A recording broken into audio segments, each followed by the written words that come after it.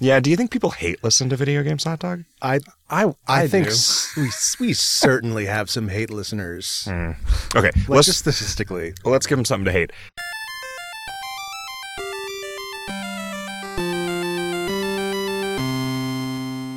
I'm Zach. I'm Riff. I'm Jim. And I'm tired. It's time for episode number 360 of Video Games, Hot Dog. The one where Kevin is barely here. Kevin, Yeah. how do you... I don't fucking know. I am I'm only a little bit older than you. I'm only 5 months older than you.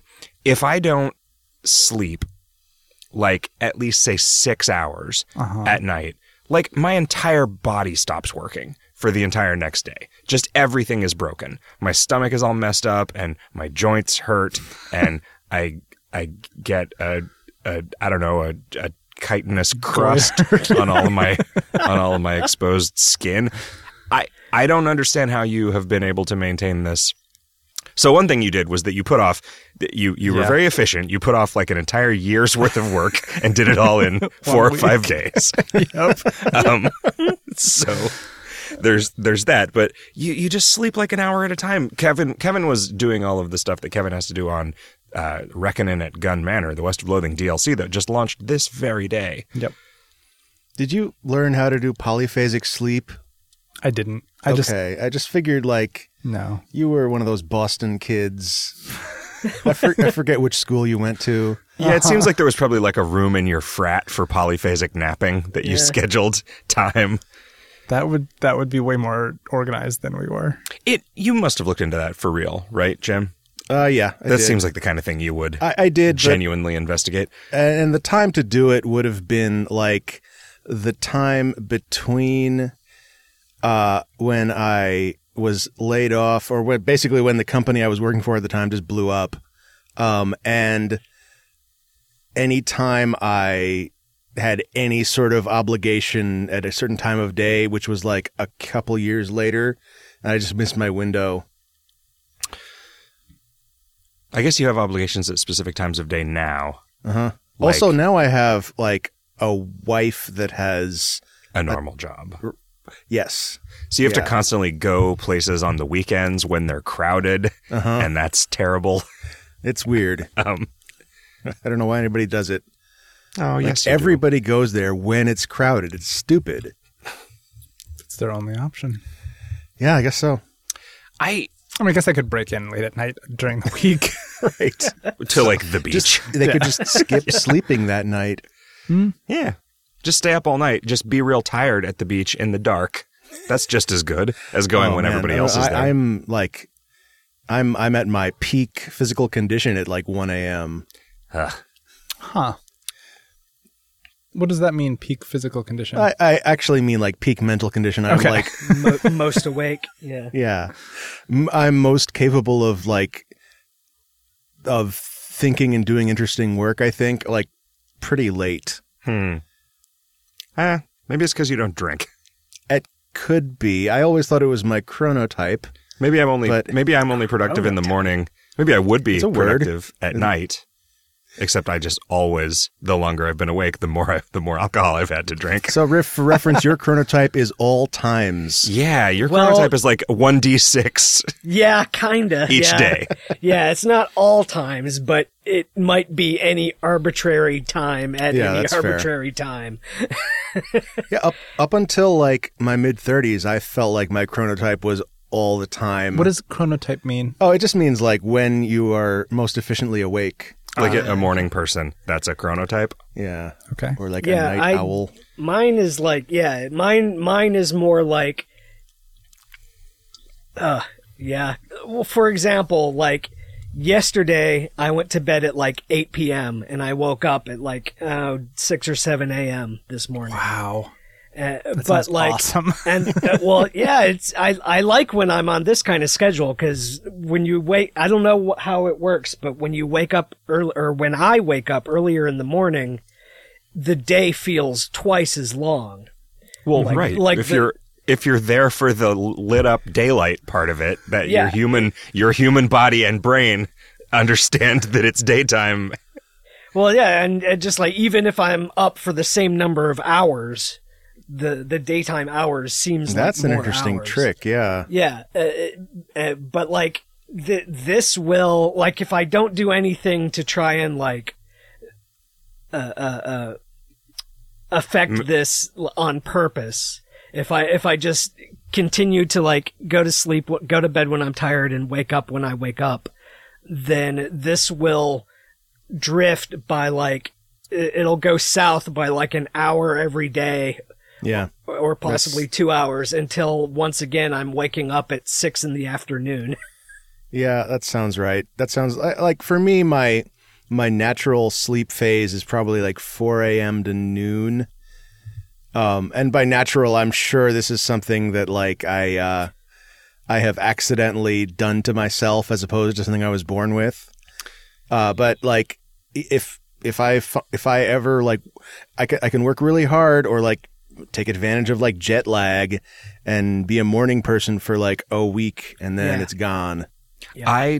I sort of converted. I was sort of like that, especially when I was working for myself for the first time and working from home. Yeah. My sleep schedule got just way jacked and was not ever consistent. But then it was super buff. Yeah, it was just ripped. just abs. Just every day had its own 6-pack. Yeah, it was a 6 o'clock pack, and then the next day it was a 7 o'clock pack, and then the next day it was an 8 o'clock pack. But then I went to Europe, came back, jet lag got me up at like 5 a.m. I thought, this is pretty good. And then I've more or less been a morning person ever since then. And that was like 10 years ago. Like, I don't have any willpower for waking up at a specific time, like with an alarm clock or whatever. Oh, I don't either. I just started. Oh, you just do it naturally? Wow, that's a good trick. Yeah, I haven't used an alarm clock in years. I get up later in the winter than I do in the summer, consequently. But like, yeah. There was one time I tried to like become a morning person by just getting up when my alarm rang, and I just set the alarm for like 7 a.m. every day, and didn't actually change when I went to sleep. And that lasted like a week. Yeah, it seems like all of your efforts last a week, Jim. It seems about Have you considered just doing them for more than a week? Well, a week is this is probably not literally a week, because a week is just kind of like a convenient span of time that sounds about right that I can round to. Okay.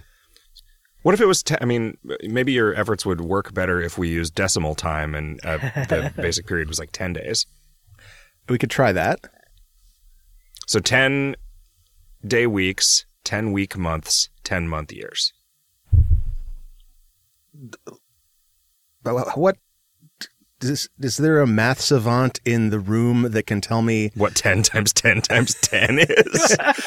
how that compares to the actual number of days in a year? Or it's like 3 years. Okay, a little less than 3 years. The Earth would not be in anywhere near the same place, tilt-wise, at any given point or in the just year. Absolutely. So we'd also have to, but that's always, you're never in the same place twice because we're hurtling away from the center of the universe, right? So the Earth is on just like a weird-ass spirograph sine wave in one direction. Unless it's Which is a problem for time machines. Relative to what? Yeah. What does anything even mean, man? If you really think about it, man. Hey, we finished our Betrayal at House on the Hill. Oh, fuck. Wow. Legacy. Since the last recording. Campaign. Since the last ending.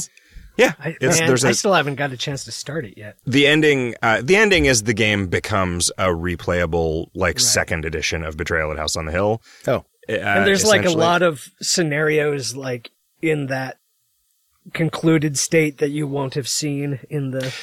Yeah, what I want is I was actually hoping you would bring the copy back here. It's fine. It's not important. I want to reconstruct like the legacy deck that gives you all the instructions on how to run the campaign is numbered so that if it like falls apart, you can put it back together. I want to draw a sort of map of the campaign possibilities and sort of map out like what different things can happen just for my own edification. And then maybe I'll make a document that also will...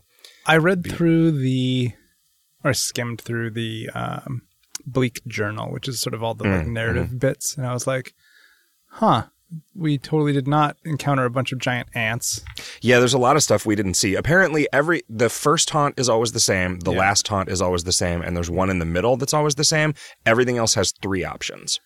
I think even beyond that, I think my understanding is that there are scenarios that you can't get in the campaign. Because that would only add up to, how many is that? That's 33 plus and there's 50. plus 3, There's so 50 in the so there's in the 14 ones that are- yeah, so there's some that are just there for like repeatable haunt play. Also, a lot of them are locked off depending on what omens you end up with in your deck, right? Because you can destroy some omens. Yeah, that's a weird thing that means that you end up with a copy of the game that is never going to trigger a specific haunt. That's a good point. Or a whole column of haunts potentially. Yeah. But yeah, it was the games. We did just a marathon session of 5 games in one day because Kevin was about to leave the country for 2 months, and his address is this if you want to come and steal all of his stuff. Kevin is convinced that we shouldn't reveal where the podcast studio is because a listener will come to our office and steal all of our stuff and all of the stuff of people who are renting desks from us at our co-working space, which is at our location, 229 Guerrero Street. Our location just remain anonymous. Is it okay to reveal that we're in San Francisco? Yeah, that I feel like we've been very... Anyway, the last 5 games of the Betrayal campaign were much more like sort of tense and well balanced. Oh God, so many things came down to a single die roll. It was great. It was just really, really good. The luck of circumstance? I think so. Yeah. Okay. Yeah. It was, there are certain haunts that will suck if they start early. There are certain haunts that will suck if they start late. There are certain haunts where it's like, the trader needs these 3 things and they're already all in his inventory. Is the haunt selection mechanism based on whether it started early or late? It is not ever. Because that's totally doable. Theoretically, yeah. Yeah, yeah. The haunt, so the way that it works in the normal game, and it's fairly similar to this in the Legacy campaign, is that every time you discover an omen, you roll dice equal to the number of omens that have been found, and if that is 6, then the haunt starts. And the dice are 0, 1, and 2. On 6-sided dice. It's essentially, it can't start until you've found 3 omens, but you can find 3 omens really early. Like the first 3 rooms you discover could be omen rooms. And then which haunt is determined by which item you found in which room. Because they're all sort of narratively based, which is great, honestly. I kind of prefer that to them being, to like letting the narrative suffer because the mechanics need to be a specific thing. Yeah, and I mean, I guess you don't want to, like,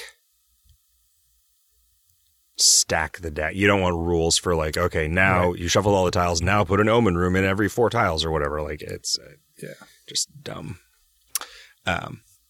So I did that board game marathon last Saturday, and then last Sunday I did a Jeff Goldblum movie marathon at the Alamo Drafthouse, which was, like, 10 hours long. There were some long movies in it. The movies were Earth Girls Are Easy, which I had never seen, did not know was a musical.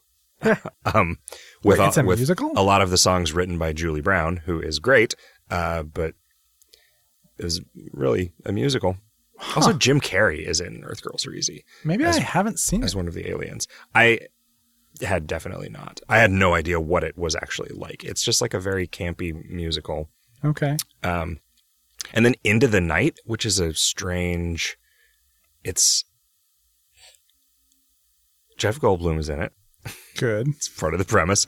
And he is having trouble sleeping, and he finds out his wife is cheating on him, and so he just drives to the airport thinking he might go on a trip somewhere, but then Jewel Smuggler, played by a young Michelle Pfeiffer, crashes into his life by leaping into his car and saying, "Please get me out of here." And he ends up embroiled in like an Iranian jewel smuggling deal.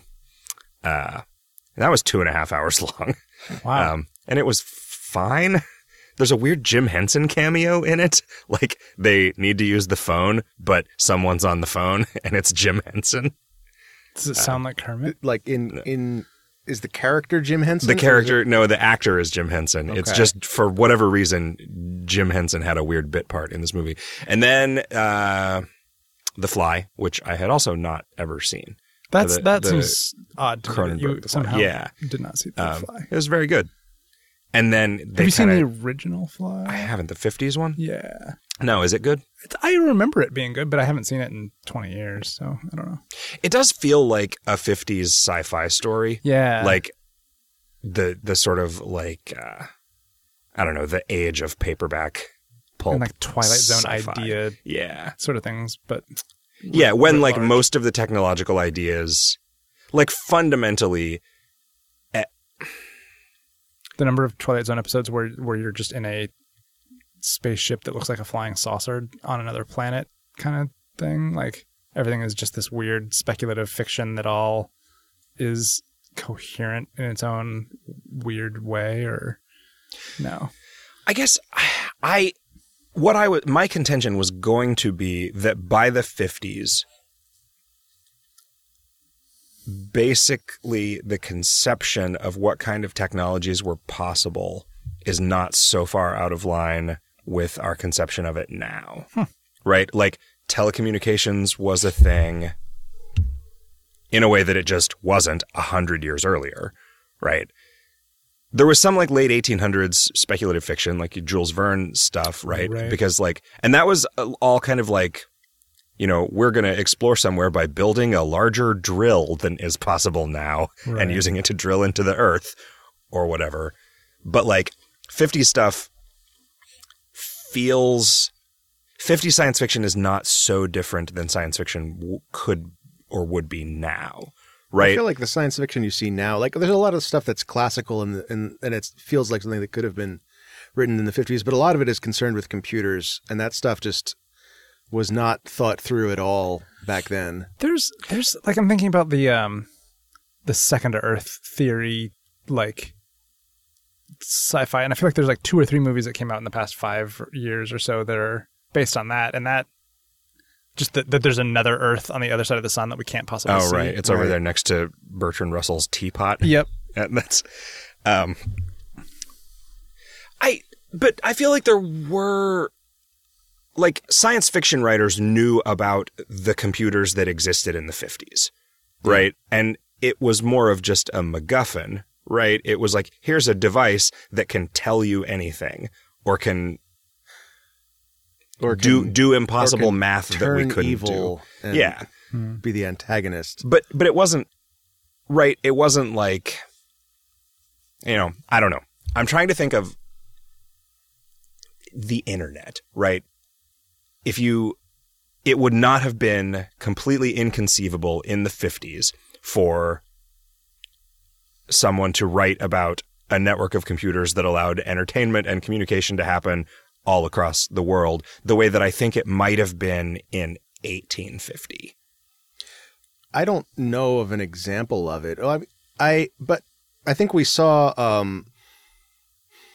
Neuromancers kind of started that genre of talking about of the internet being really addressed in a big way in sci-fi, and that became fairly ubiquitous.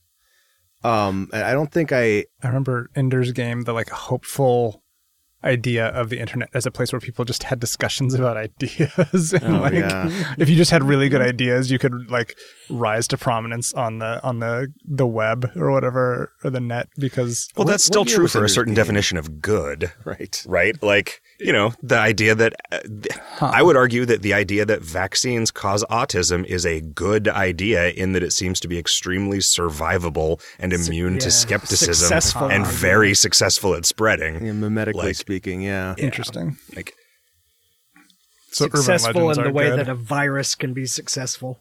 Yeah. Oh, anyway, I'm an anti-vaxxer now. Jim, you can't be on the podcast anymore because you vaccinated your kid. I assume. Well, you're just saying you respect them. Respect vaccines or ideas? It's the ideas. And the fourth movie in the Jeff Goldblum marathon was we were sort of trolled. He came up and he was like, boy, I think this is really one of Jeff Goldblum's most underrated movies. And then Jurassic Park 2, The Lost World starts. And it is real boring. I remember it not being good, but if you had asked me why it was bad, I would have said, it had stupid concepts or premises or, unbelievable character behavior or whatever, I would not have said what turned out to be true, which was that it was just extremely dull. There is a scene where they're in like a train car shaped thing. It's like a trailer that is hanging vertically over the edge of a cliff. And they're like, hanging from ropes and trying not to fall through the glass in the bottom of it and stuff. And that scene lasts probably 40 minutes. It is incredible. It sounds super tense, Zach. Also, I had been sitting in a movie theater seat for 8 hours at that point, so maybe anything would have been boring. But it seems like just a bad place to be. So, how many did you order a meal for every movie? Yeah. No, I had a terrible chicken sandwich. I said I'd like the terrible chicken sandwich, and they said, "Okay, sir." This sandwich was bad enough to be worth describing on a podcast. Okay. Imagine you have a single chicken tender. Okay. A chicken finger. But slightly bigger. Yeah, like a chicken tender. Yeah, like say an inch and a half wide and chicken. 4 inches long. Okay. Breaded. What they did was they took 2 slices of toast and put some coleslaw on it, and then they took that chicken finger and put it diagonally on the slice of toast, sitting up on its side. What? And then put the other slice of toast on top of it, and then carefully sliced through the middle of the corner. So it was basically like a sandwich that had been cut in half, and as soon as you picked up one half of it, all of the contents just fell onto the plate in the dark. Maybe they had. I should know better than to order anything I don't know is good at the Alamo Drafthouse. The burger is worth getting. Sandwich. Yeah, it was. You should just get the burger. A dribble sandwich. I think it is my new go-to meal there. Do you think it would improve movie marathons to have each movie play at like 5% faster speed as you get through it? Or just like every time they say B, it speeds up by 5%. Every time you see the Universal Pictures logo, it speeds up by 10%. No, I think that would drive me crazy. I think I would walk. It would give me the feeling that I get from listening to podcasts at more than 1x speed, which is that as soon as I stop doing that and try to listen to something normal or talk to a person, I feel like my brain is underwater and I'm going crazy. I guess your brain is underwater, technically, if you consider fluid, cerebrospinal fluid to be fluid, which I do. What have you been up to, Kevin? I know what you've been up to, but tell the listeners. Yeah, I have been working 16 or more hours a day on West of Loathing since last week. This is not a situation that you were compelled into by anyone else, or even one that is desirable by the people you work with. Like 2 months ago, you were like, well, Kevin, you could work for 3 normal weeks, or you could have one really horrible week at the end. I was like, I think I'll take the really horrible week at the end.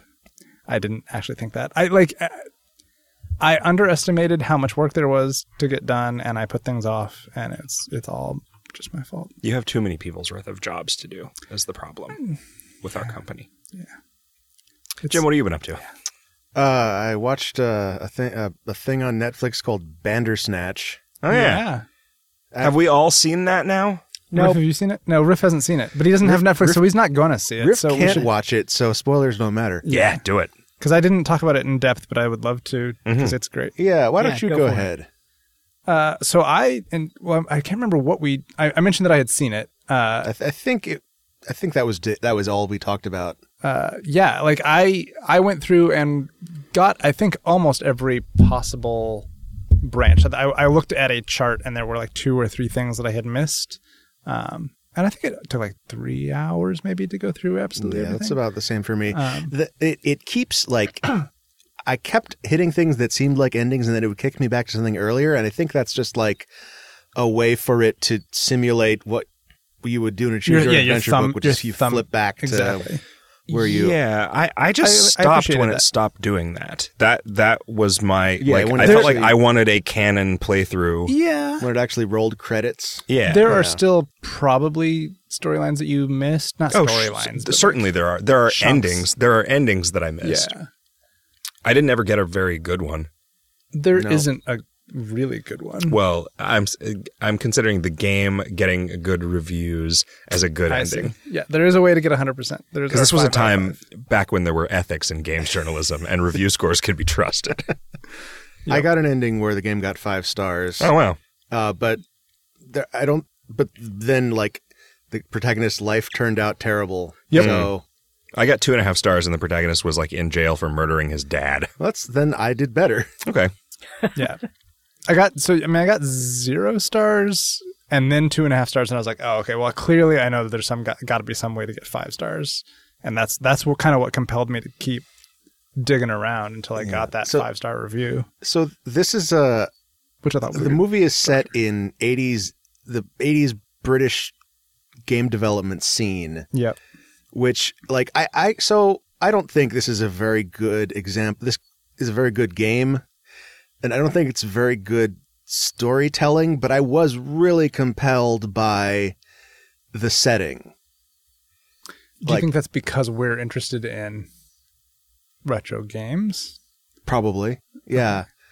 I would like to watch a movie about these characters making a video game. Yeah, and that would be great. Even without any supernatural bullshit happening. Yeah. Yeah, I feel like it does Bandersnatch does a good job of confusing the viewer, and like it's clearly trying to put the viewer in the same kind of addled mental state as the protagonist, and it does a good job of that. But I kind of feel like I wanted to understand what was going on a little bit better. Going on in what sense? Both in terms of mechanically and narratively. And narratively, how do you get a second chance at these kinds of things, or? Yeah, I guess so. Like, what was going on when it was like kicking me back earlier? Like, but in terms of narrative, like, there's really I don't think there's a common pattern. I think the choices you make, they don't really affect the outcomes in any way that's predictable. It's just kind of like you make a choice and then something happens. But that's very true to choose your own adventures. Yeah. Well, and I think those are bad game design too. Huh. I loved choose your own adventure books as a kid. Yeah, and me too. I super enjoy Fine, I'm not saying I wouldn't enjoy reading one now, but okay. So how does that translate to being I think bad? that they're more of a toy than a game or a story. What about the ones that had character stats and stuff? I don't know. I still cannot conceive of the person who would take that seriously enough that it would be possible for them to ever lose a fight and just hit a game over. Right. But maybe that person exists, but boy, they are a fucking narc. Okay. Yeah. So one of the advantages of the book format of the Choose Your Own Adventure is that you can, after you've played it for a while, you can flip around and see how it's structured. Mm-hmm. And that's something that I really wanted to do with this. I really wanted to look at, apparently the script was originally written in Twine. Yep. I would love to dig into that, the flow chart. And have you read Meanwhile, the book by Jason Shiga? This has got to be the third time you've recommended this to me. You could either pick up the book, which is great, or you could pick up I think it might only be iOS, which doesn't help you, but the app that Andrew Plotkin implemented out of that book. Oh, it is incredible. It is such an incredible testament to somebody who really understands how interactive fiction works. I feel like the physical book is a little more impressive just You think? Because of the way it's formatted and how you have to deal with it, but the app is very cool. And I think the book was probably convenient. way harder to make than most books. Certainly. But the app like actually just works so well. And then you can at the end, you can just see the entire thing as a giant document, and it's so satisfying. I think I take Riff's point though. Like, that book was so much harder than a normal book that it's more impressive than the app, which all apps are hard to make, but this one wasn't like super duper harder than a normal app. I just feel like it would have been so easy to screw it up. So not. Are you sure you would know if they had? No. Yeah. It's a thing with time travel stories. You can just kind of handwave stuff. That's true. It's really good. It's also either a time of you travel read story. Super up your alley. Jason Shiga's graphic novel Demon? Don't think so. That is really interesting because it's like it's the same sort of like exploration of like these weird rules, like how Meanwhile is sort of like a real thorough examination of like the consequences of different kinds of time travel. The setup for Demon is that a guy dies, or the main protagonist, whose name I forget, dies and then wakes up in having occupied somebody else's body, and he discovers that he has this power that whenever he dies, no matter how he dies, he possesses the body of whoever is nearest to him when he dies. And so it's like it's a 4-volume story that basically just is him experimenting with this power and what he can do with it, and the government officials that realize that somebody somewhere has some fucked up power and are now trying to chase him, and all the various consequences of it, and the FBI agent trying to figure out how to capture him without him being able to get away, and what happens when this guy has a kid, and just all the different possible consequences of this one simple premise. It's pretty interesting. But in order to experiment, he has to kill whoever he's hosting. Well, he has to kill himself, and then as a consequence, whoever he then is going to be inhabiting, ends up displaced or whatever. It's graphically I was about to say it's graphically violent, but it's drawn in basically it's the same style as Meanwhile, which is extremely cartoony. So it's like that style of cartoon, but you see a guy's head get cut off or whatever. So it graphically quote unquote violent. What have you been up to, Riff? Well, speaking of graphically quote unquote violent, I spent like the past week watching old 60s and 70s kung fu movies on Twitch. They did like a week-long marathon of old Shaw Brothers films. How did they just like get the rights to broadcast that stuff? I get either that or the people who have the rights to them started a channel or something. Okay. Or just didn't know about it. I don't know. Do you think you could get a week-long marathon going without the creator without finding anybody out? noticing? Yeah, it depends on. I mean, if no one was watching it, you probably, I could just start a Jurassic Park: The Lost World over and over again marathon. How old does something have to be before a studio has not like claimed copyright on it through the whatever like machine learning tools they've got to look for that stuff in? Yeah, content IDs. I think it works on audio. Do they not have a video version of it yet? Maybe. Yeah, I guess I didn't really think about that. I think they must, because that's why you get, like, if you find a YouTube video of some actual movie, chances are it's like flipped left to right. Yeah, it's like flipped left to right and is in a small window with everything else being static. So it doesn't trigger with a group of people acting out the scenes in a larger window.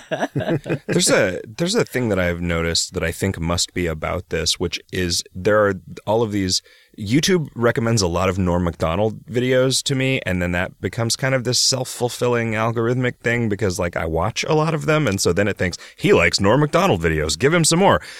Every once in a while, there will be compilations of his, like, Saturday Night Live Weekend Update stuff, and there is, like, this weird fucked up color overlay that's like a screenshot of him on Weekend Update, and then the actual video is playing sort of barely visible, smaller.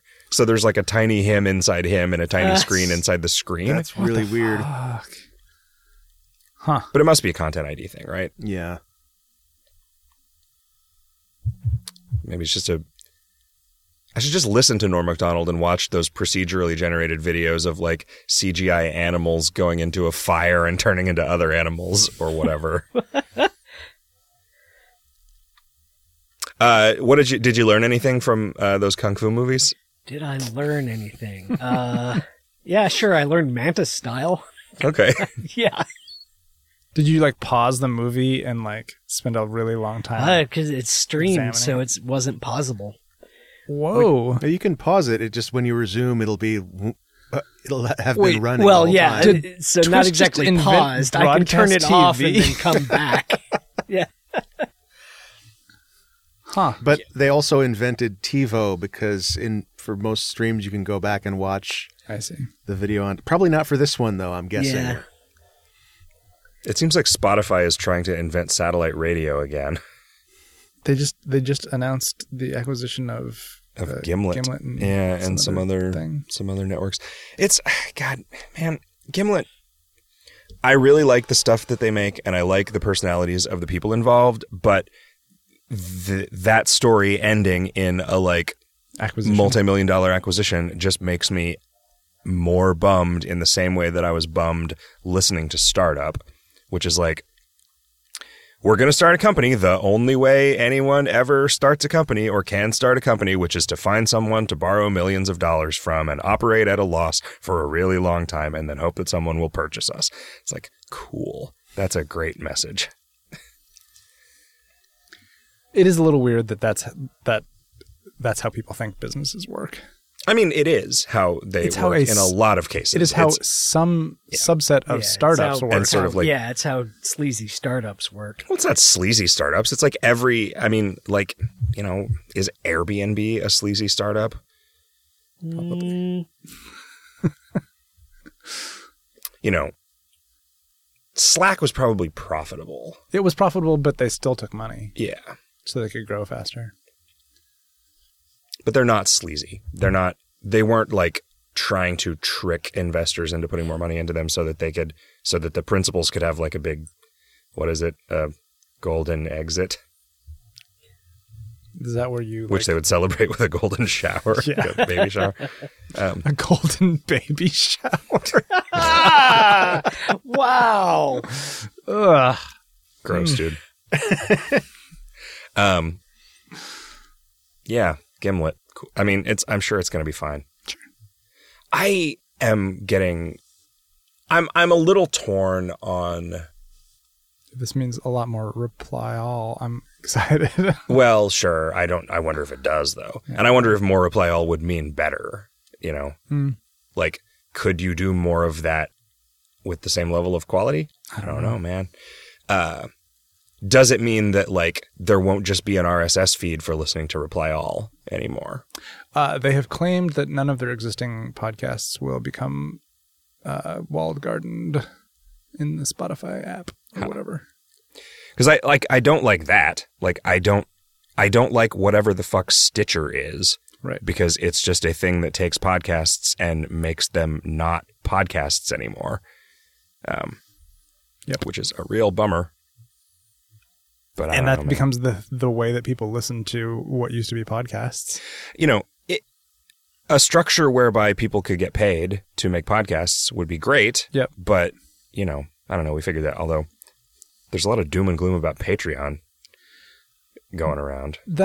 So people inside Patreon are like, we definitely need to keep innovating, but like there is no sensation within Patreon that any of this is actually real. I mean, it's just the CEO talking, right? I feel like they're just in the same state that like Dropbox and every other like, Twitter, it's like they have to sustain an amount of growth that doesn't make any sense and is clearly not like indefinitely sustainable in order to satisfy the needs of the investment capital that they've taken, as opposed to just like staying small and performing a service. And what that means, they have a service that is good. They have a service that became successful and got the attention of the investors because it was good, and changing it is way more likely to fuck it up and make it annoying than it is to make it better. Yep. Yeah, as a user, I feel like I am very leery of starting to use any product. Like, I guess I could just put a full stop right there. Like, but specifically any product that is VC backed, because it means it's whatever it is right now. It's not going to be that in a couple of years. It's either going to be much bigger and monetized some way, or it's going to be out of business. Yeah. That's a pretty good golden egg laying goose you got there, fella. Right. I mean, Slack feels like an exception. They have not changed it in any way that is meaningful. I don't know that that's true of like the free tier. I guess I use the free tier all the time. Like, I am so terrified that someday Dropbox is just going to stop doing the thing that I need it to do, and that's going to... Is the business tier that has unlimited storage? No, just we've got the pro tier. It's not unlimited. It's just like a terabyte or something. Individual pro tier accounts. But oh, wow. But just like I rely on the very simple version of that service that I pay for so much for so many different things that when they decide to fuck it up for whatever capital induced reason. When I started giving Dropbox money, like I was just, okay, I need more Dropbox space. They defaulted, like they automatically switched all my files over to like stored only on the cloud. And so if I wanted to open them locally, it had to download them first. That's a relatively recent change. Is it? Yeah. It's a bad one because it meant that like I had, 10 text files open in Notepad or whatever it is I use, I forget. And suddenly like none of them, like the whole program just froze up because it was like trying to download them all at once. And I think the problem that they have is that they're dealing with people that have been using the service for 10-ish years now. I don't know when they started, 8 years, something. And now have way more files in Dropbox than they can actually store locally on their computer because they've been sharing them for so long, but more or less. Yeah. And so that would be they want it to be sort of like a representational system that's actually only stored on the cloud. Yeah, and as long as you can tell it not to do that, that's fine. Yeah. I had to turn it off and then it had to download everything again. I'm using what I think is a much better version of that, which is that the files just aren't like the biggest files. I just put them in a folder where like this just isn't on my computer at all. So I'm using it as just like a long-term storage for files that I mostly don't need to have, but still want to keep around. Why don't you just buy a hard drive? I did that for a few years, and I found external storage to just fail at an incredible rate. Oh, that's weird. That has not been my experience with like external USB hard drives. I've got years worth of them, and they all still work. Yeah. Whereas I've had so many internal hard drives fail in the last 5 years. Yeah. I don't know. Did you make your desk out of magnets, Jim? No, but like I certainly like I don't know how well shielded is an Xbox 360. Oh, I thought you were going to say how Welsh is. Like I certainly like had a bunch of consumer electronics on the desk. Maybe that fucks with it.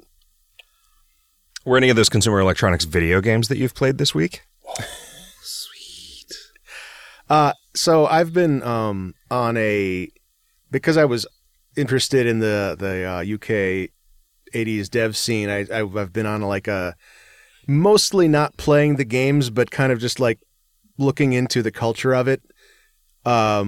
Pretty fascinating stuff. like the into the development culture of like the ZX Spectrum. Did you know that machine doesn't actually? It's just a CPU and a frame buffer, basically. It's just like, here's a CPU and then here's memory, which gets bled to the screen every 50 times a second. Huh. The fact that anybody got like decent arcade animation out of that thing is baffling. Completely ridiculous. I want to talk about, I didn't play this recently, but I played Manic Miner years ago. And the experience of playing those games, like I didn't try to simulate this, but like the first thing that happens is that you spend 20 minutes waiting for it to load off of cassette. which is like the UK was in a recession at the time, and so the most successful computers and the most successful games were all super cheap. The Spectrum was, I think, £120, which I don't know what that is in nowadays dollars, but I bet it's something on the order of what an NES cost at the time.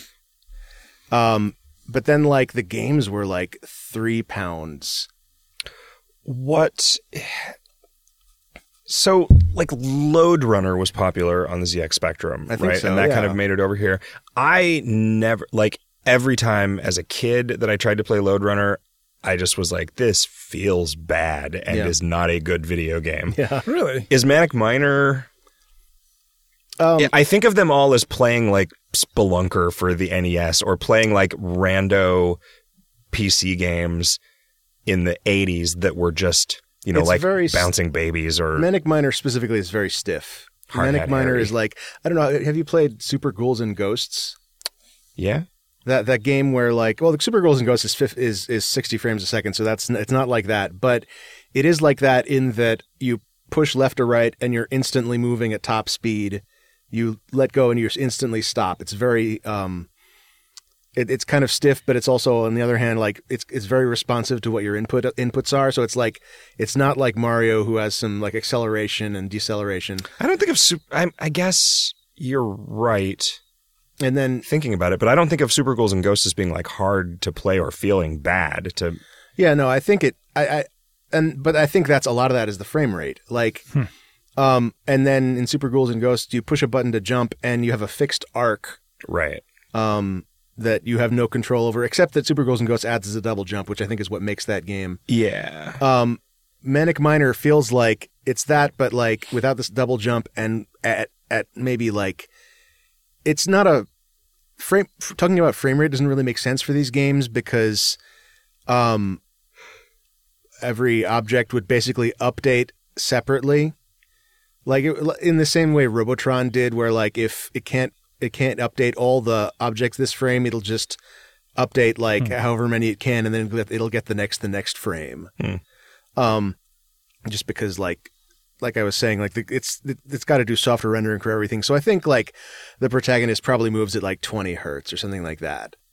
But what makes it unpleasant, I think, like, and probably a bad game, is the level design is extremely demanding in terms of having to make precision jumps and the timing of the jumps. I played that game, I don't know, for like half an hour, and I finally beat the first screen. And then, of course, like as soon as I got to the second screen, I died twice, and then since I lost all my lives, I was back to the first screen again. That game is like 20 levels long or something like that. So like it's a very, like, if you think back to like 1983, or I think that's when that game was released, like it's and you're paying like £3 for it, and you're getting this game experience that is like really stretched out because it's very difficult. And this is the important thing. Like anytime I listen to a couple of like retro podcasts about this sort of scene, and the thing they all talk about with Manic Miner is that it had music happening during the gameplay. Like that's that game's big innovation and selling point, which is just like, I think that scene had a much more, like I think of like like gamer culture here in the United States as being extremely fetishistic of technology, of like technical advancement, and that we've like focused on that to the detriment of actually making better games a lot of the time. Yeah, I get the sense that the UK is way more like that, like at least in the 80s, because it seems like the only thing anybody ever talked about. So the game I played, I played a game called ZX House Attack, which uses the art of Manic Miner and sort of the design ethos to make a one-button platformer type thing, one-button like flip screen platformer type thing. And I think it does a really good job making something that like feels like a just not super modernized, but slightly modernized Manic Miner type of game. Or the interface is you push a button to walk forward, and you can't turn around without hitting the wall, and you can't jump without hitting a trampoline. And so all you're doing is timing when you walk forward, and it sort of becomes a puzzle game to figure out how do you make your way past this set of obstacles when all you can do is walk. And like the choices you make are paths diverge when like you walk on an elevator that's going up or down, and you choose when to walk off. Sorry, if you already said this, is this a game from the 80s, or this is a new phone game? A new phone game. Okay. Yeah. And it's got a lot of design issues. And the biggest one is that you spend so much time waiting. Like the game encourages like replaying levels to finish them faster, but so much of like what you can do is limited by like, well, this elevator is just out of phase now, so I have to wait 15 seconds for it to get back into where I need it to be. Like there's and you have no control over that. It also has like technical issues where like so it plays an ad every few deaths, but you can pay like some modest amount, I forget the actual amount, to remove ads. And when I did that, the game crashed, and I put it down for a few days. And when I came back to it, it seemed to be working, but what seemed to be happening is that like it would show the loading spinner for the ad and then just not play the ad. And so instead of having an ad every few deaths, you have like a 5-second wait every few deaths. It was that sucks. That's almost worse than an ad.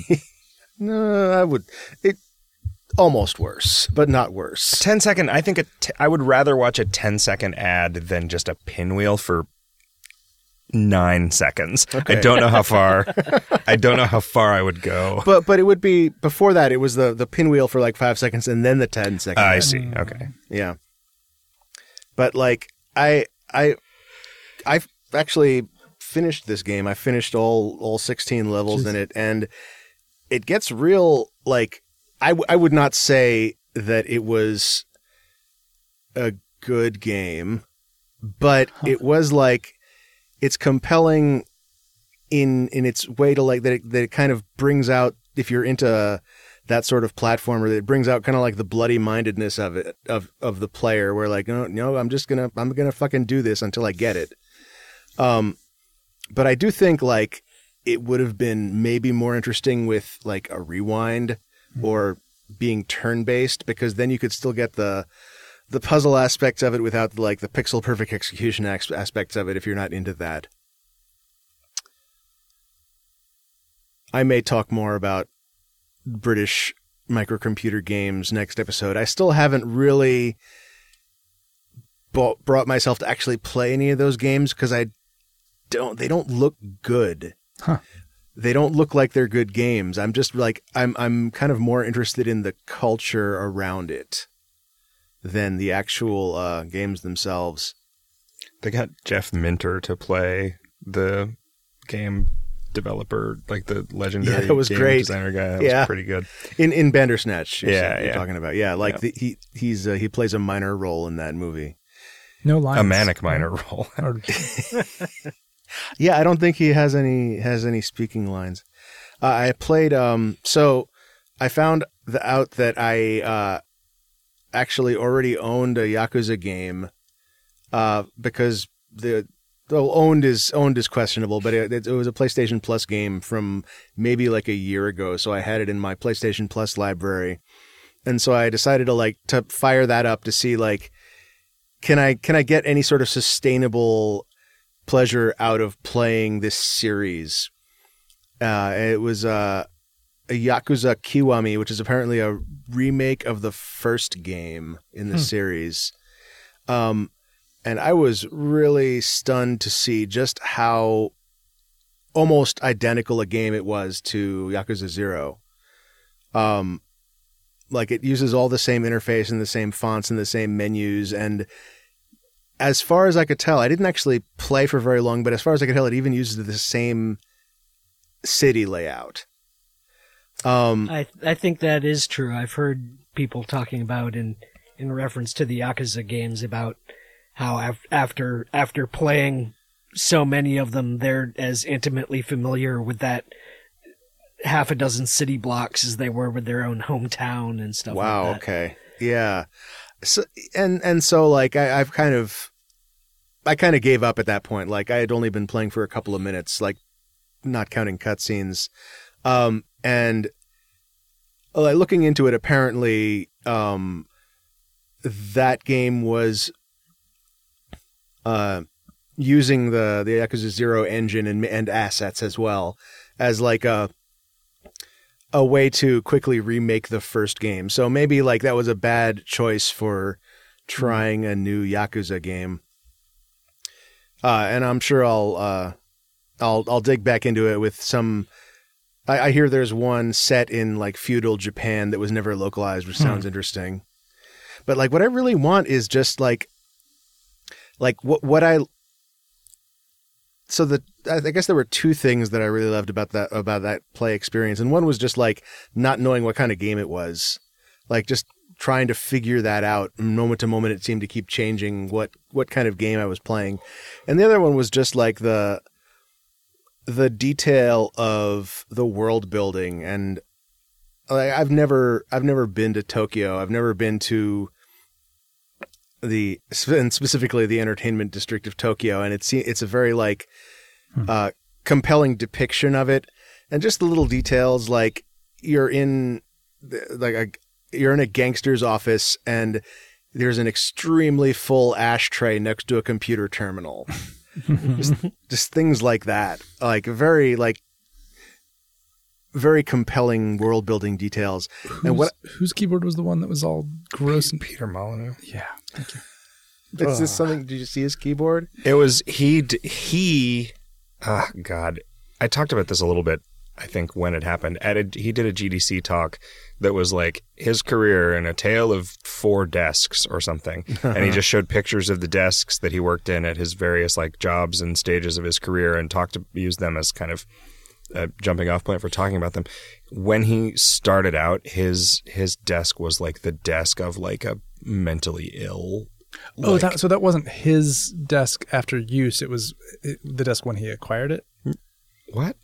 No, it was definitely his. It was it was the keyboard. No, he's the mentally ill guy. The keyboard was 90% cigarette burns. It was just heaped with trash. It was something you would see in Hoarders. I've never seen Hoarders.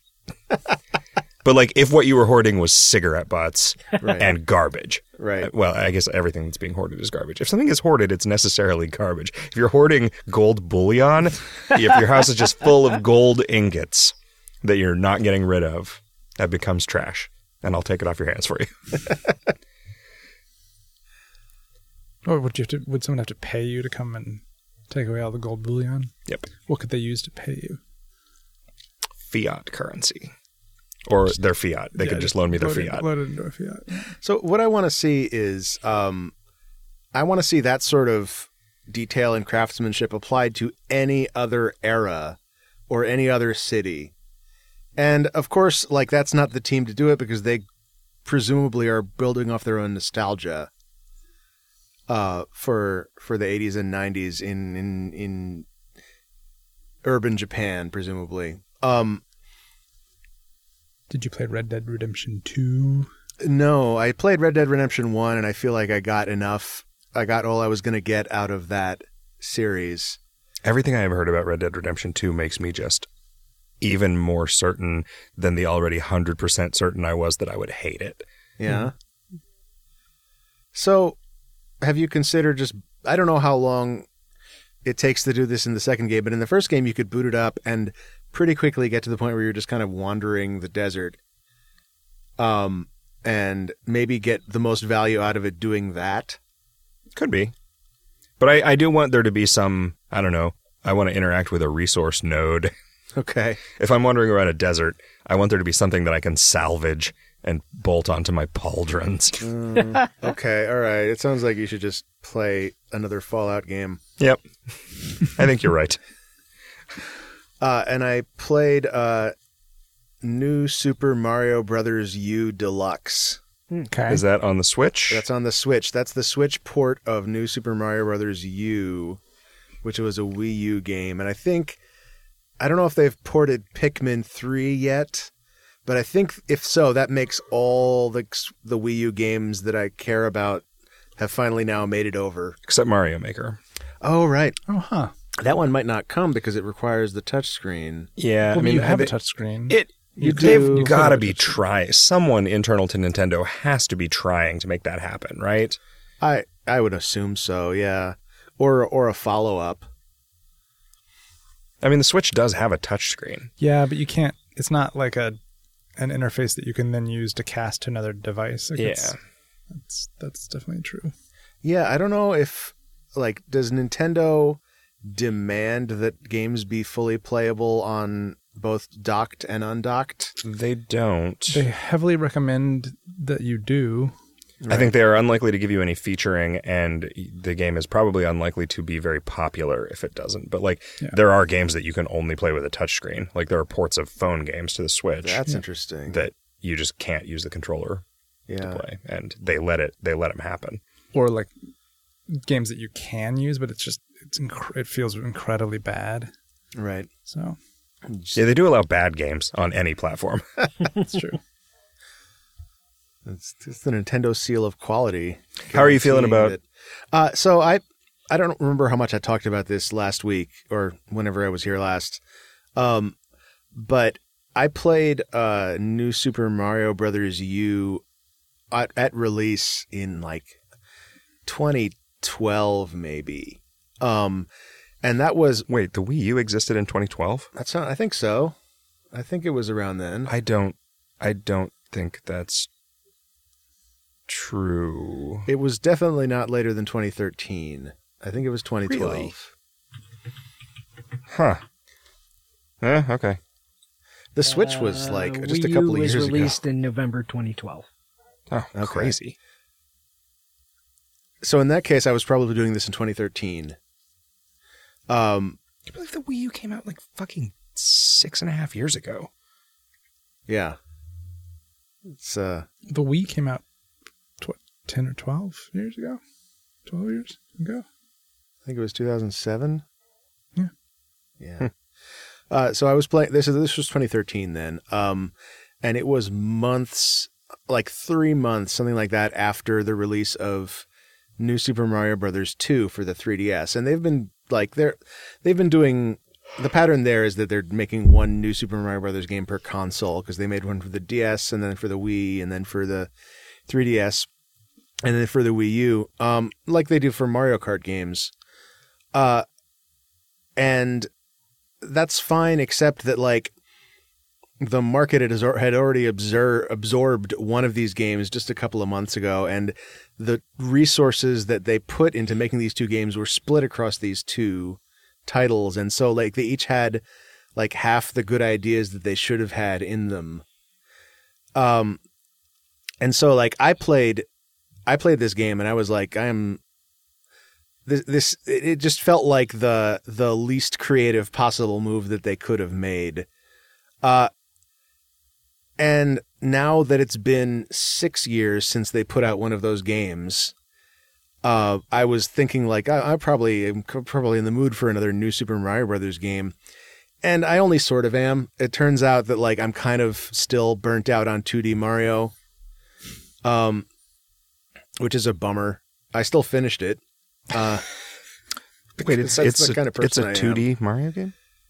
Yeah, it's 2D gameplay, 3D visualization of it. Uh-huh. Yeah, the new Super Mario Brothers series is I remember the DS one being 2D because that was the one where you could become the Mario that was the size of the entire screen. Yeah. Right? And all the other new Super Mario Brothers games are basically that, except the ones for the Wii and the Wii U add 4-player multiplayer.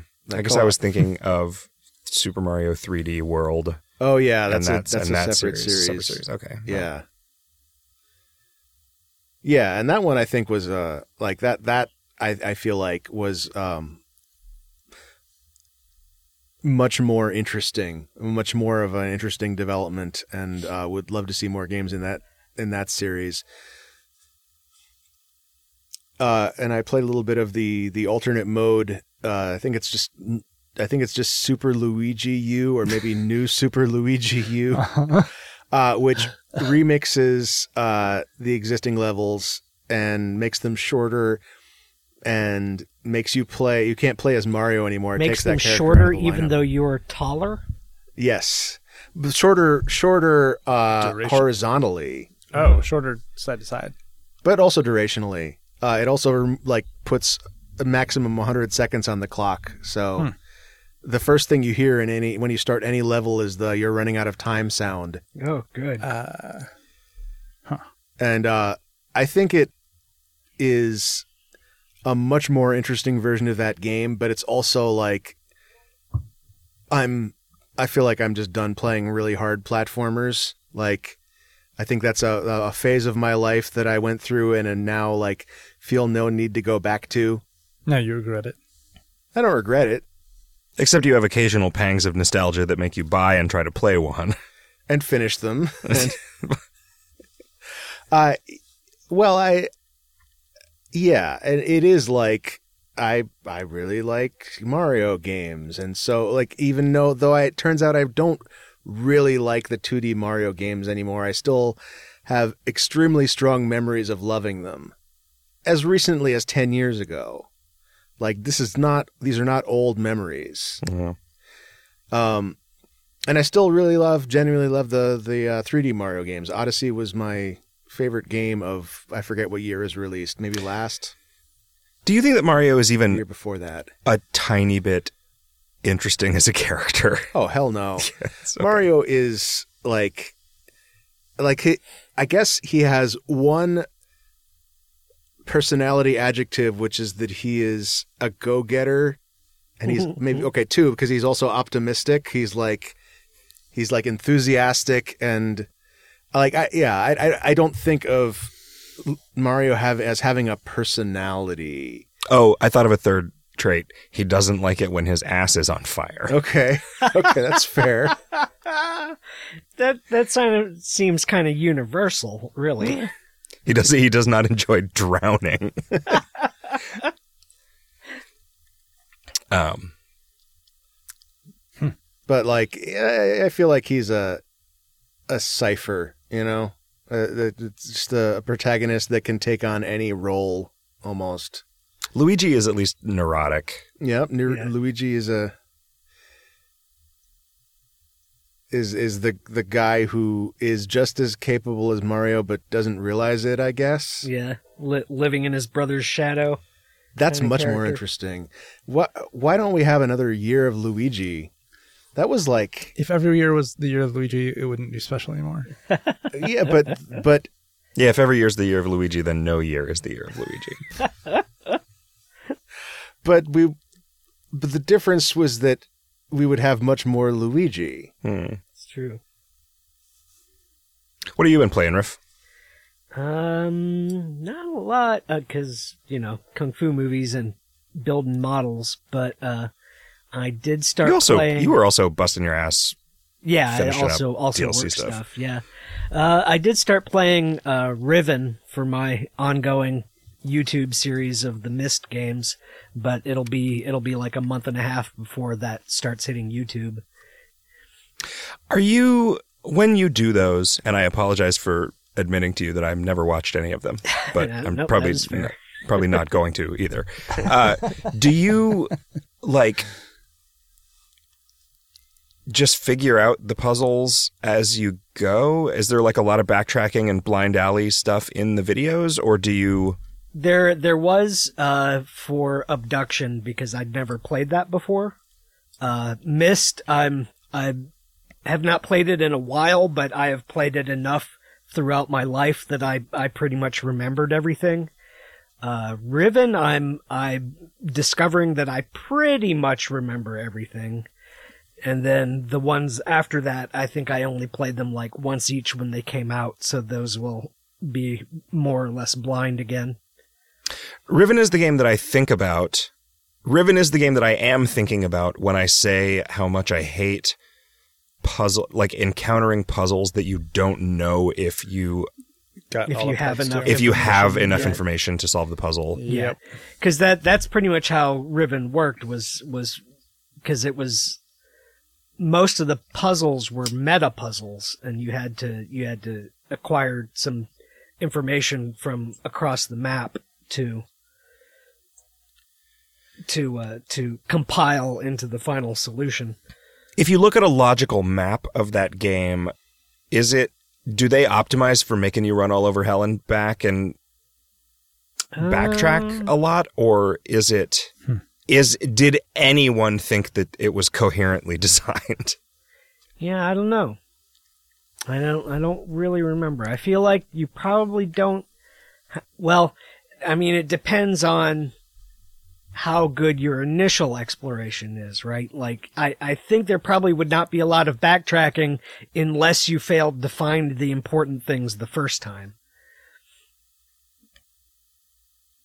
But, I mean, how likely are you to find everything on a first pass?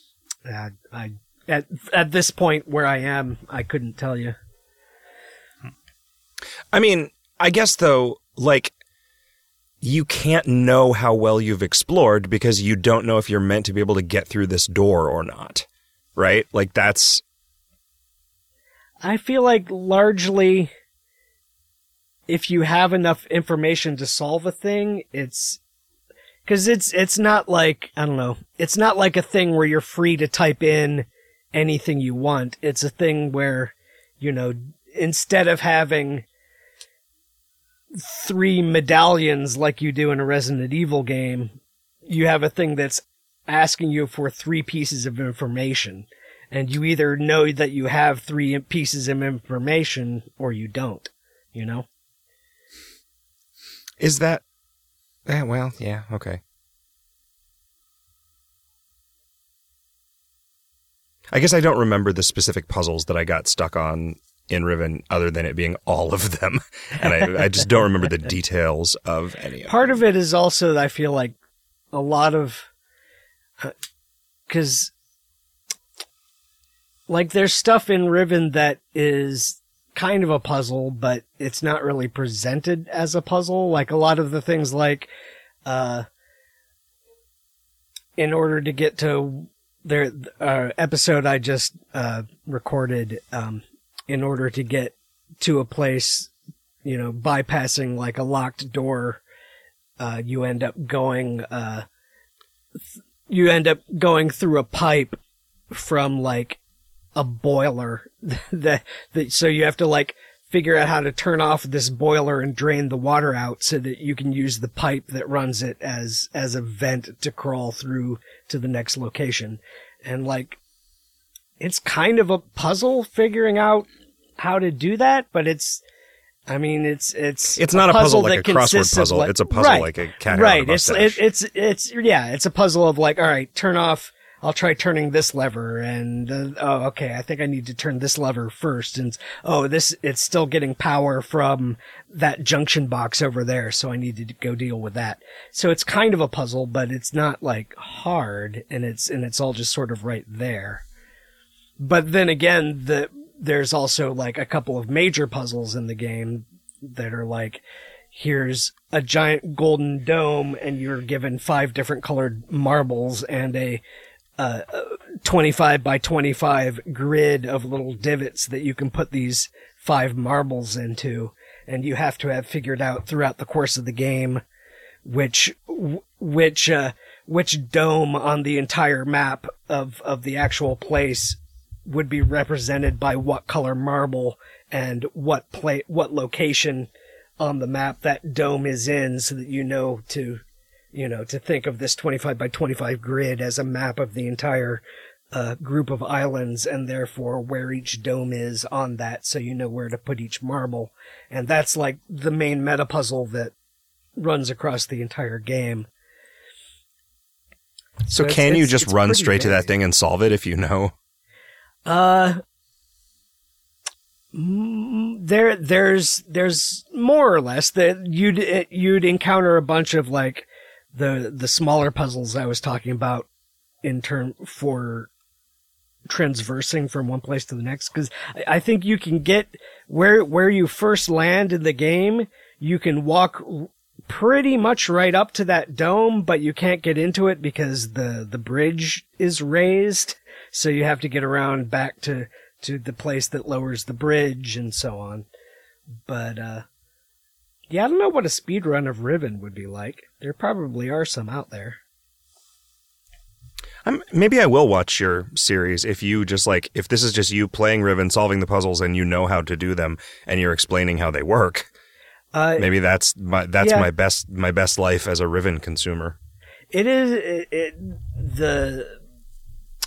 the Myst playthrough is more like that, because there's more that I've forgotten in Riven than there is in Myst. But yeah, it'll still be more or less like that. Anything else? Nah, not to speak of. I played a little bit more Pokemon Black 2 while I was watching Kung Fu movies. That was about it. I put about an hour into Astroneer, which came out of early access. And it seems... Had you played it before? Yeah, I had put a couple hours into it when it was in early access, and I couldn't tell you any differences between now and then. Maybe because I just didn't get very far into it. It's good. You deform a lot of terrain, and you gather a lot of resources, and you research things, and you build them, and it's cute. And you socket aluminum into little holes, and then it turns it into a tractor. And then you can drive the tractor for about 30 seconds before it runs out of power, and I don't know what the fuck. Okay. Sounds like No Man's Sky. Are there aliens? I haven't encountered any aliens. I've encountered some mushrooms that if you dig out the ground under them, they release gas that kills you. So that sucks. Are there gas masks? I don't know. There's plants. Uh-huh. Those are like Can you make a gas mask out of a plant? I think eventually. Okay. What is a gas mask made of in the real world? Some rubber? Yeah, some like plastic. I don't know glass. what the filters are made of. Like a metal canister. The filter is probably charcoal. Like penne or someone ravioli. on a handkerchief, I think is what it is. Tortellini, maybe. Yeah, what? Like a grid of straightened out elbow macaroni. Mm-hmm. Tennis elbow macaroni. So the thing that I've played the most is Star Wars: The Old Republic. The original? Yeah. Well, the MMO. Because I was talking to David Bass, and friend of the show, David Bass, who now works on Star Wars: The Old Republic, and according to him, it's a good game. Really, what happened, according to him, is that it finally got to the point where I kept saying I wanted it to be over the years, where playing it is just playing through the story missions for the class and the sort of story arcs for each planet that you're on, and you don't have to do anything else to be leveled up. And they've made the gear rewards so generous that because it used to be you could buy like a 3x experience boost, which made it so you could level just doing your class quests, but you were super under geared and the combat was really hard if you did it that way. And so you had to end up doing a bunch of other shit to just get better gear. And so I always kind of bounced off of it as soon as it started getting hard.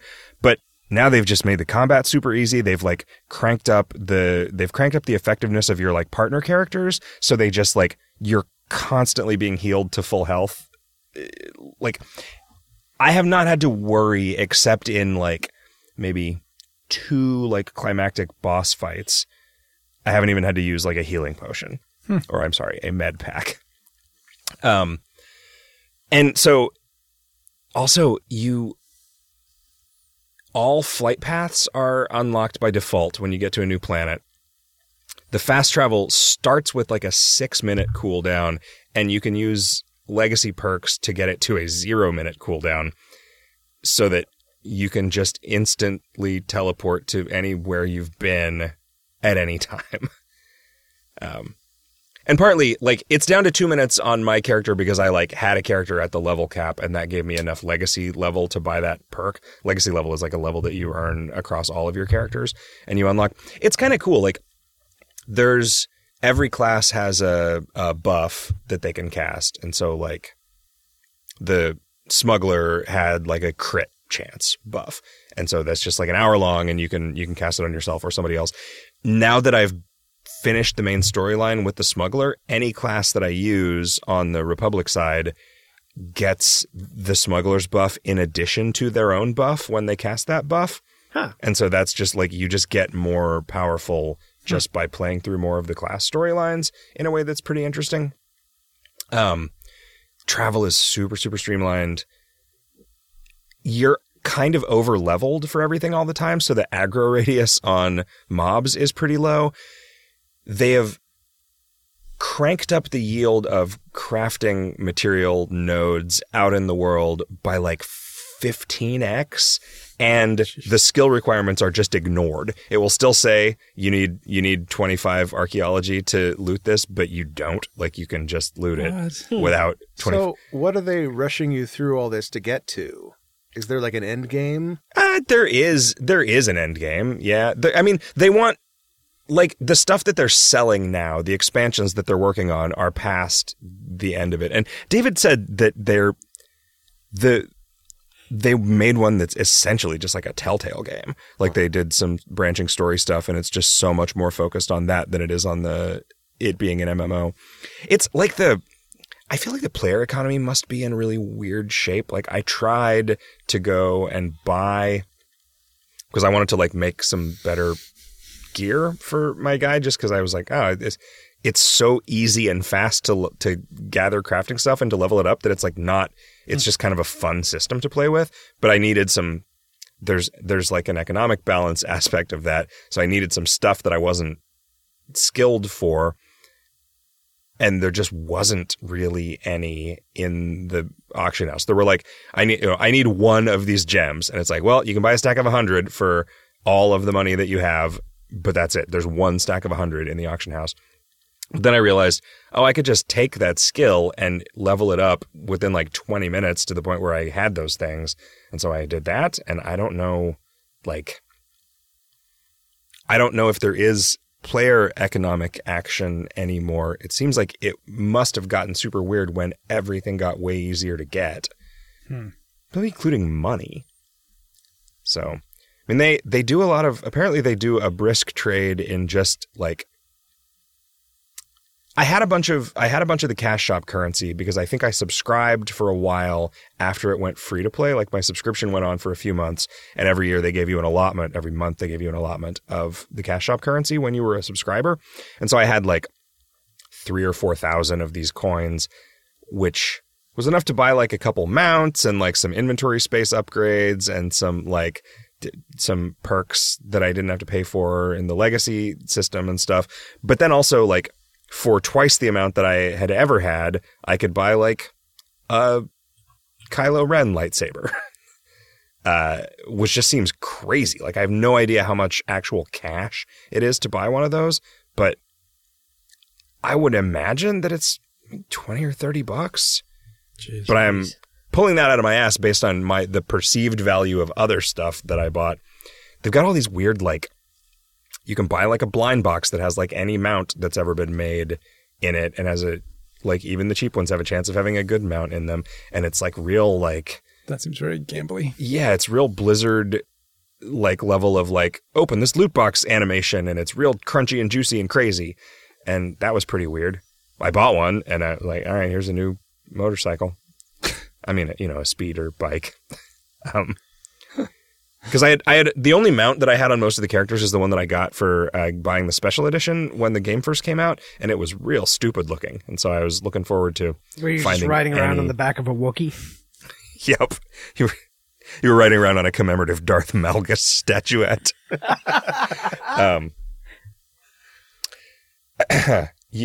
I see people on like Tauntauns. That's pretty cool.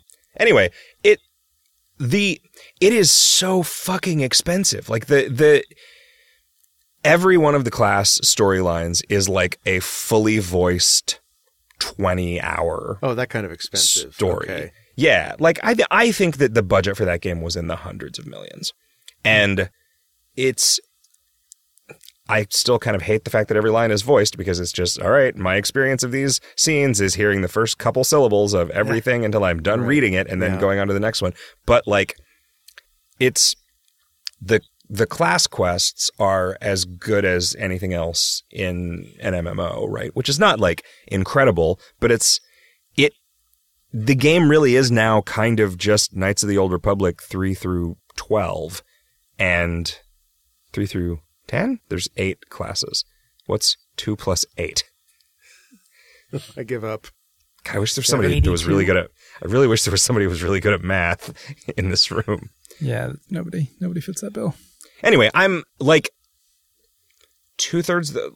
I got maybe 10 hours into this character that I've been playing, and I'm maybe 2/3 of the way through the game, like the main story, and like that seems like I'm not tired of the MMO combat after 10 hours. Maybe I will be after 20 hours if that's what it takes to get through it. But like, I think that I might see this through, and then I kind of want to play the Imperial Agent storyline because I've heard that's the best one. Consensus is that the Jedi Knight is the most Star Wars story, and the Imperial Agent arc is the best story. And so I decided to do the Star Wars one. The only one that I've played through all the way is the Smuggler. So is this a game you buy? No, not anymore. It's hard. I don't actually understand the tears that I cry when I try to think about whether I understand this game or not. My account is in some kind of preferred status, so it's not exactly free to play, but it's not a subscribed account, and I don't know how I got there or what that means. Right. It's very, very weird. There's these chicken shit things like you don't accumulate rest experience as a free to play player. You can't turn off the display of your hat as a free to play player. There's all these just like chicken shit nickel and dime things that don't really matter. But then, so it's like, all right, you level slower as a free to play player, except that you level so fast that you're leveling infinitely fast. And the quest rewards give you enough of what used to be cash shop experience boost items that you've always got the premium experience boost going. And so it's like, why? It seems like those free-to-play restrictions, all they're doing is engendering ill will at this point and not doing anything for game balance. It's super weird. It's like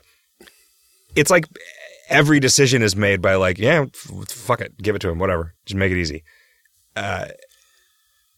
And there's certain parts of it that they just haven't gotten to yet to just like, oh, let's remove all the restrictions and crank up the rewards by 10x. Who fucking cares? It's like, this isn't stopping us from selling Han Solo snowmobiles or whatever. So I saw someone complaining that their cousin, their like school-aged cousin, like 10 or 11, was like among his friends was calling people who didn't buy any Fortnite skins, he called them no skins. And so maybe the monetization strategy for the Old Republic is they're monetizing bullying. Okay.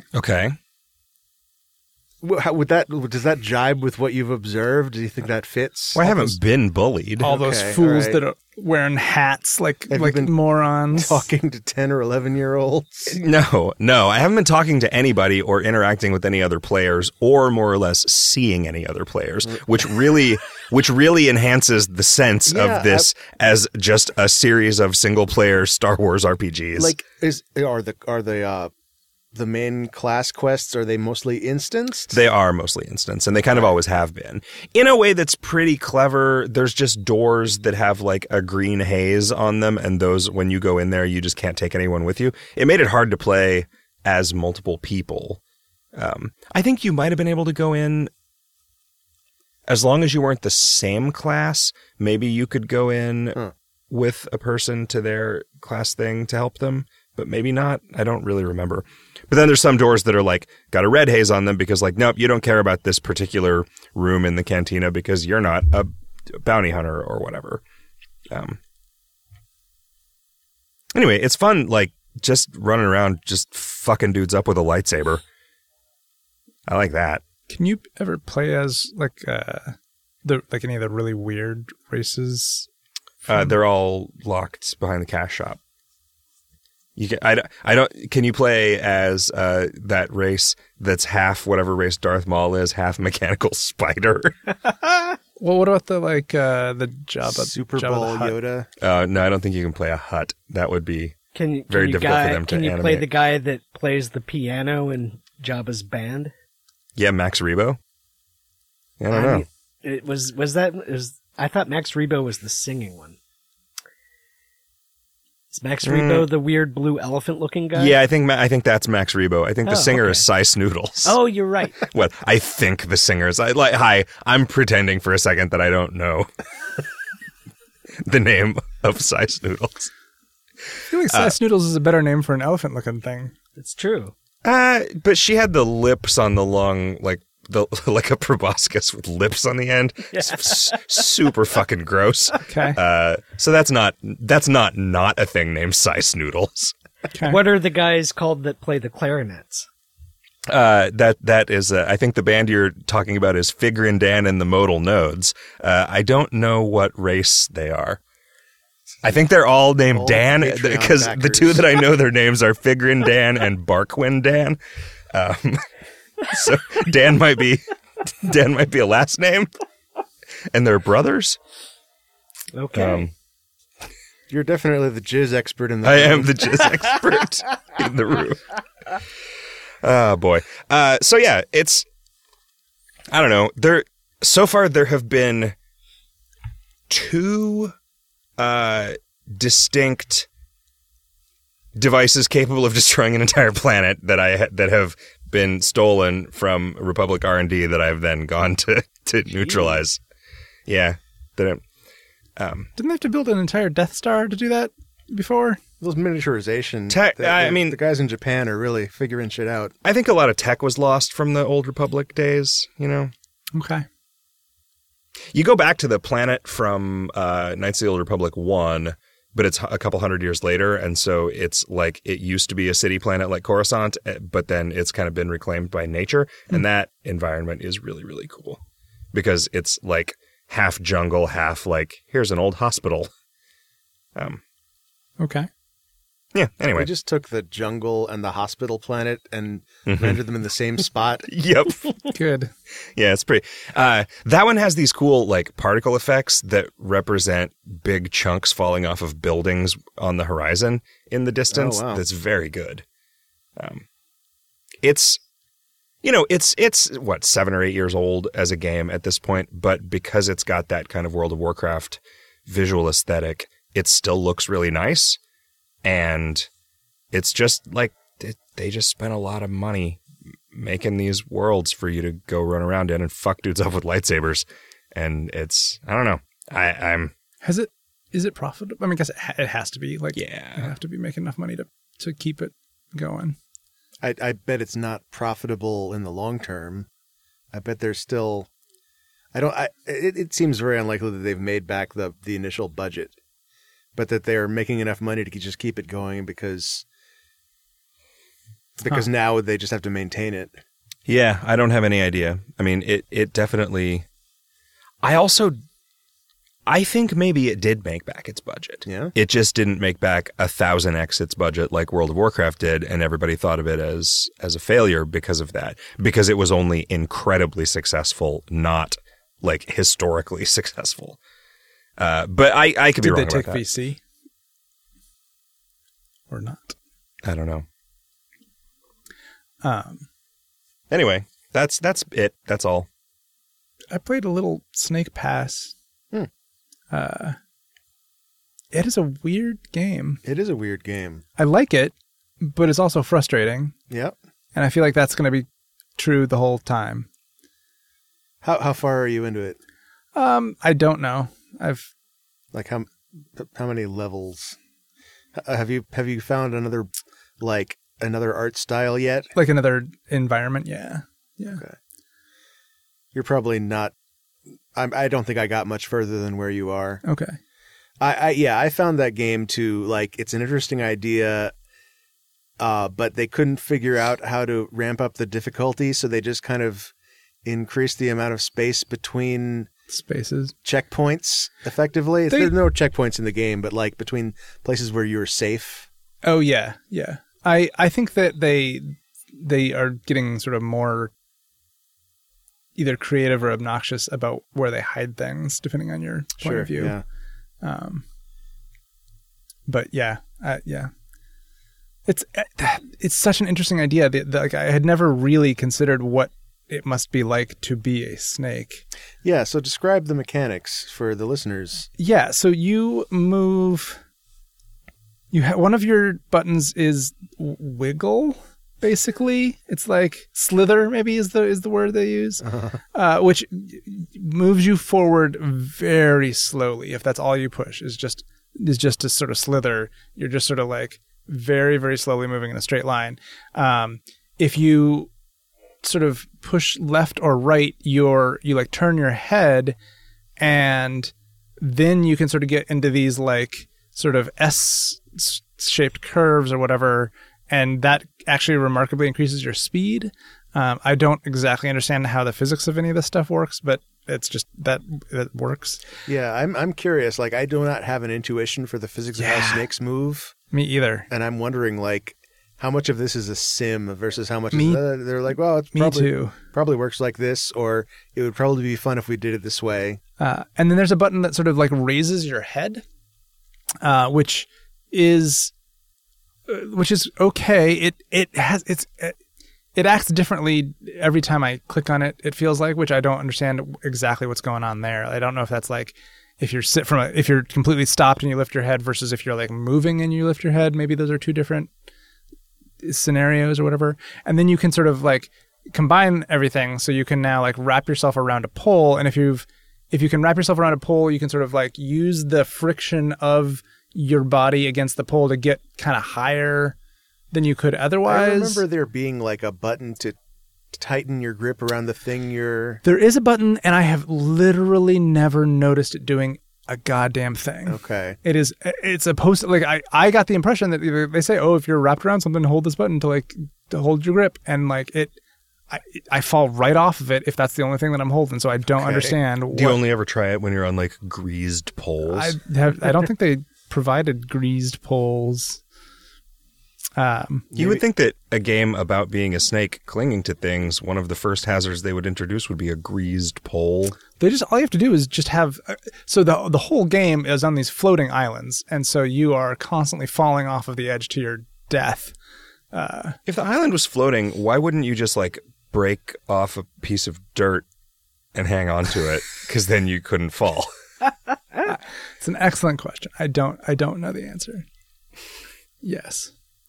Yeah, and they inevitably put the sort of hidden coins or whatever, just at the very end of the stick that you have to very carefully wind yourself around, grab, and then come back. And if at any point in that process you screw up and lift your head up off the pole just a little too far, you just fall off into your doom, and you have to go back to the most recent checkpoint, which can be pretty far away. The combination of enjoyment and frustration is extremely strong with this game, and it's I'm very pleased that it was made, but I don't know that I'm fundamentally happy with it. Yeah. I don't know how to describe that exactly. It feels like, you know how people sometimes complain that nobody publishes negative results in a scientific journal? Yeah, I do. I've complained like that. I think this is an example of someone publishing a negative result. Like, we thought this game would, it's not. Well, we'll publish it anyway. Sure. Yeah, it's weird that you would go to the trouble of finishing again. Like, because like typically you understand that a thing is fun, and then it's like, well, fuck, now I have to do all the work of making the game. I feel like a lot of games aren't fun till very late. Very late in the process of making them. Yeah. Not very late in the process of playing them. Yeah. Why do you spend all the time on it if it's not? Because you believe that it's going to be fun. You believe that it will eventually be fun? You believe that all the problems are the technical limitations, or you don't have enough or work systems. You haven't done yet. Yeah. Or there's sticking to like a tried and true thing, like making a number get bigger. Yeah. That's almost always fun. Making a snake get bigger. Yep. Classic mechanic. Right. They didn't even lean on that. You never eat anything. They didn't see anything where you eat something and you get bigger. Oh, it's so they couldn't make the snake jokes because Yooka-Laylee had already gotten the trouser. Oh, the snake. The snake in this one's called Noodle, which I like. Yeah, it's not as good as the design where the snake is wearing shorts by going in one leg and out the other. Okay. If a snake wore pants, would it wear them like this or like this? Right. Yeah. Snake Pass really just makes me wish Yooka-Laylee had been good. Snake Pants. Well, guys, I got to hit the road pretty soon. Should we talk about our assignments? Sure. Do not feed the monkeys. Do not feed the monkeys. So this is a game about surveilling people on cameras and learning things about them by using Google and deductive reasoning. And being poor. Yeah. Living a real subsistence. You occasionally have to go wash dishes at a restaurant in order to have money. It's like the surveillance thing seems like it's a job, but they require you to spend a bunch of money on it or they fire you and they don't really pay you. Right. It seems. Yeah. So you can earn money by doing this. But you earn money by solving levels, but it is not nearly enough money to sustain. You have a food meter and a tiredness meter, and you can this game really reminded me of a early 90s PC game. It has an art style of a Sam & Max. Yeah, it has that very sort of LucasArtsy sort of pixel art. And an interaction style that kind of is a little bit genre-defying. It reminds me of a game from before the time when genres became as ossified as they eventually became. Yeah.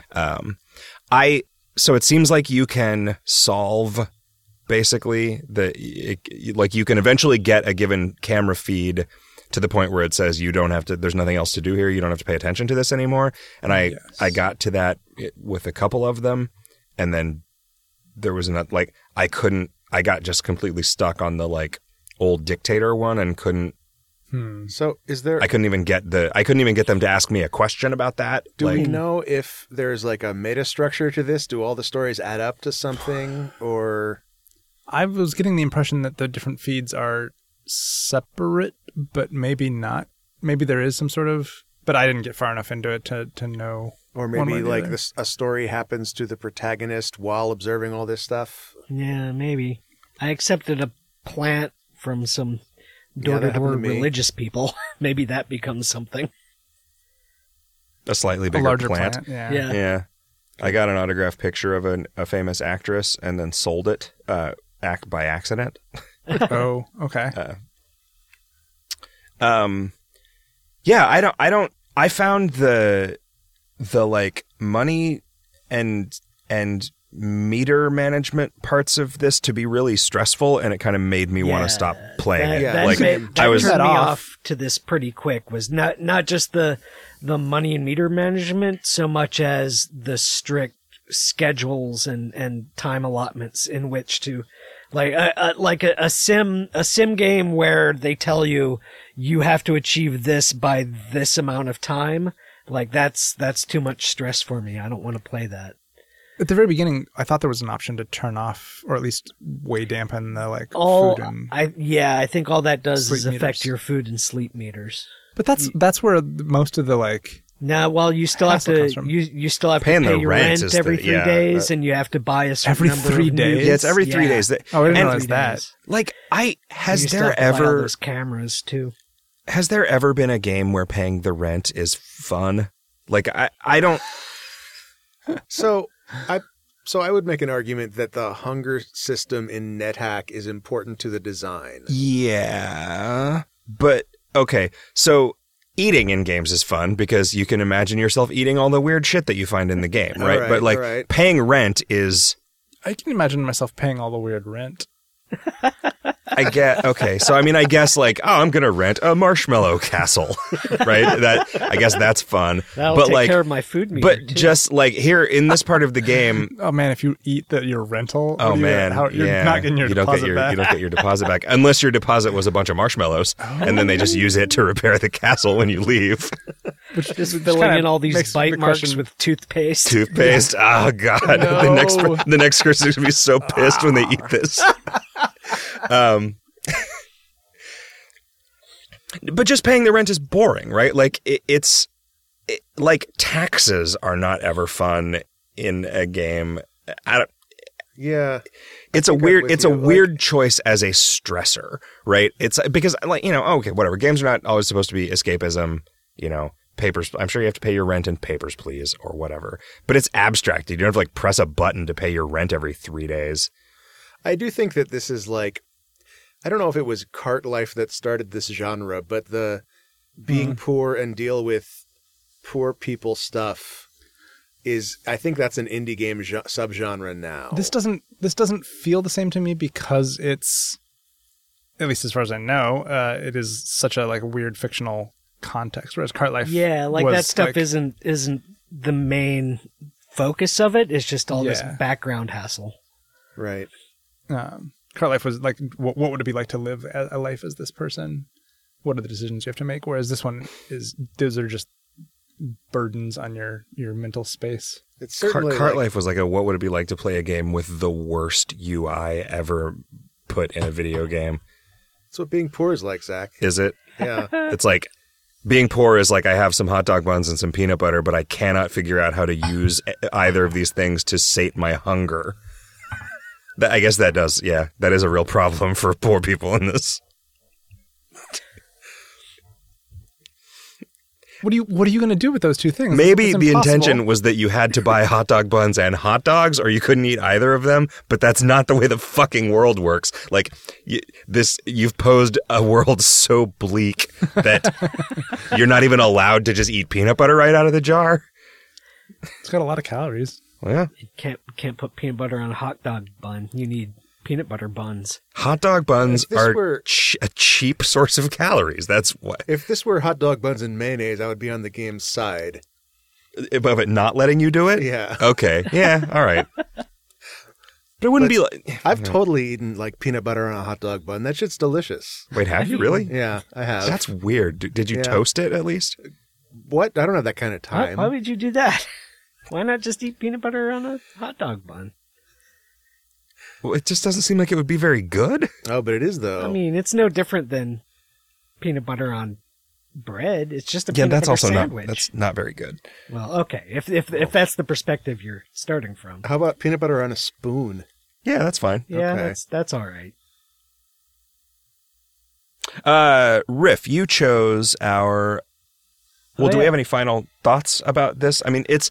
I was into it. I wanted to know what was going on. I had not yet gotten to the point where I was like being super annoyed by the meters, but I only got to play. I hadn't either, but I thought that I was annoyed by it, right? It's like they weren't that onerous, but they made me feel bad. Okay. Yeah, that's where I was too. Like I never got below like 2/3 full on my hunger meter, and it's like. It was just felt like a hassle. It felt like, fuck, all I want to do is solve the mysteries in these camera feeds, but I have to keep going Yeah. and clicking the thing to work. and then that like basically makes it so it's now a random time of the day. So now I so you don't have know. no idea what you've missed on the camera feeds. Yeah. And it just was like, boy, this would be better if I didn't have to worry about this. Like my life would be better if I didn't have to worry about paying rent. What is the name of the game that we're playing for our next assignment, Riff? The next game is called Art School, but it's school spelled with a Q instead of a K. I don't really know anything about it except that someone that I follow on Twitter recommended it, and although I don't remember who it was, I feel like it was someone that whose opinions I respect. So I don't know. It looked interesting and weird. Cool. Cool, spelled with a Q. Yeah. Instead of a K. Gentlemen, I think we've really turned it around with this episode number 360 of Video Games Hot Dog, and I hope we do it again real soon. It's going to get technically challenging. Kevin is going to be 19 hours into Country Redacted for the next 2 months. I don't want our listeners to collectively rob you. Kevin is convinced that our listeners are listening only as a ruse. So apparently you have never robbed any of the podcasts that you listen to. That's the message that I'm getting. It's fine. It's a lifestyle choice. I did steal a lock of Jake Rodkin's hair. That's funny because Anyway, listeners, I hope you'll join us. Cockaboobabalaya. Spelled with a Q. Good night. Good night, everybody.